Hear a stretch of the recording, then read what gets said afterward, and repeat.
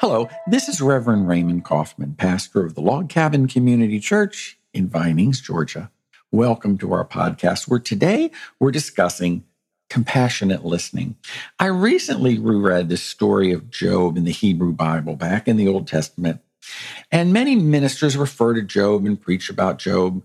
Many Sunday school lessons are taught about Job, and we know that when we read the story in the book of Job, that Job was very wealthy, was very blessed with many things, but he lost absolutely everything, except a very crabby wife. He lost his oxen and his donkeys off of his farm. A fire destroyed his sheep.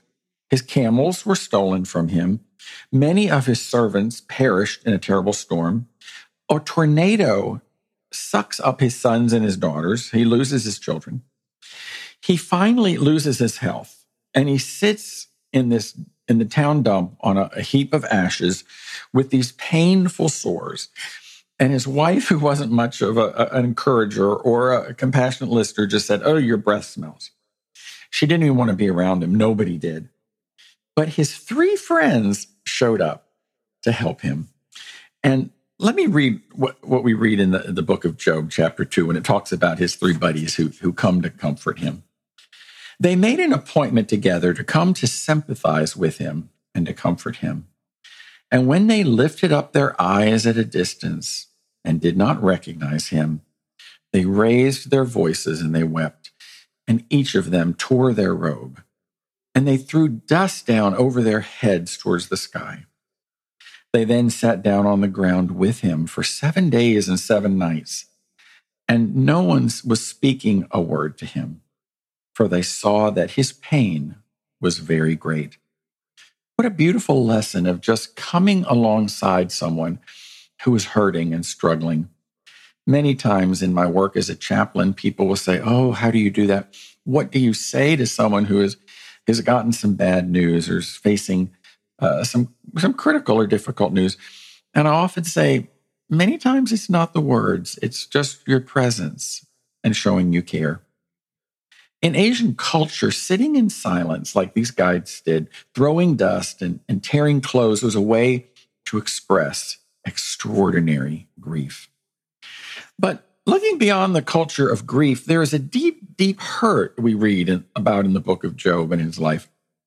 And to be around someone today who was going through something like that would really also strike us very wordless.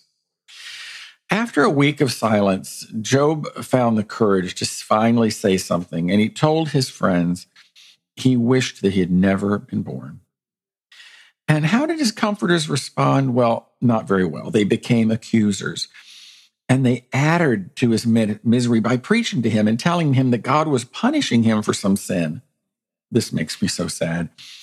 And by tearing apart whatever courage he might have had, in the middle of their preaching, Job finally cries out in frustration, and he shares these words: "You are all worthless physicians. Oh, that you would be completely silent, and it would become your wisdom."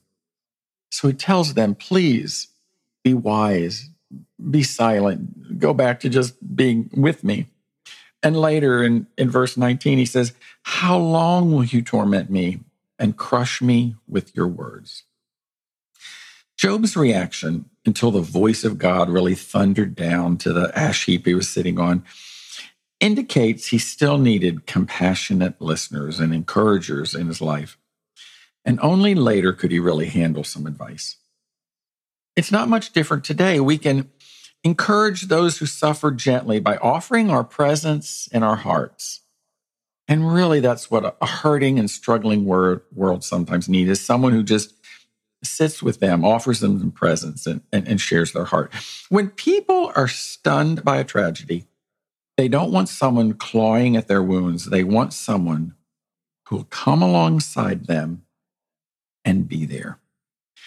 This reminds me of so many times in life when we're called to be with someone who is hurting, someone who is struggling. Can we be like those three friends, the three friends in the first part of the story, where they didn't say a lot? They just sat with their buddy and commiserated. There weren't words to share. And And Job just needed friends to come alongside him. My prayer for you is that in your life, when you come upon an experience, when you find someone who's hurting, you reach out to them. Recently, a man in our church was out walking in a park and he went under a pavilion. He saw a couple, a young man, his wife, and their 3-week-old baby. And they were homeless and had to spend the night outside in that park. Our friend didn't judge them. He tried to just be with them and to help them. He helped them find some housing for that night. And he followed through to make sure that they were taken care of with food and clothing and the things that they needed. It reminds me that there's a lot of hurting people in our world. Can we keep our eyes open to those who are hurting? And can we reach out to be the light of the gospel of Christ in someone's life?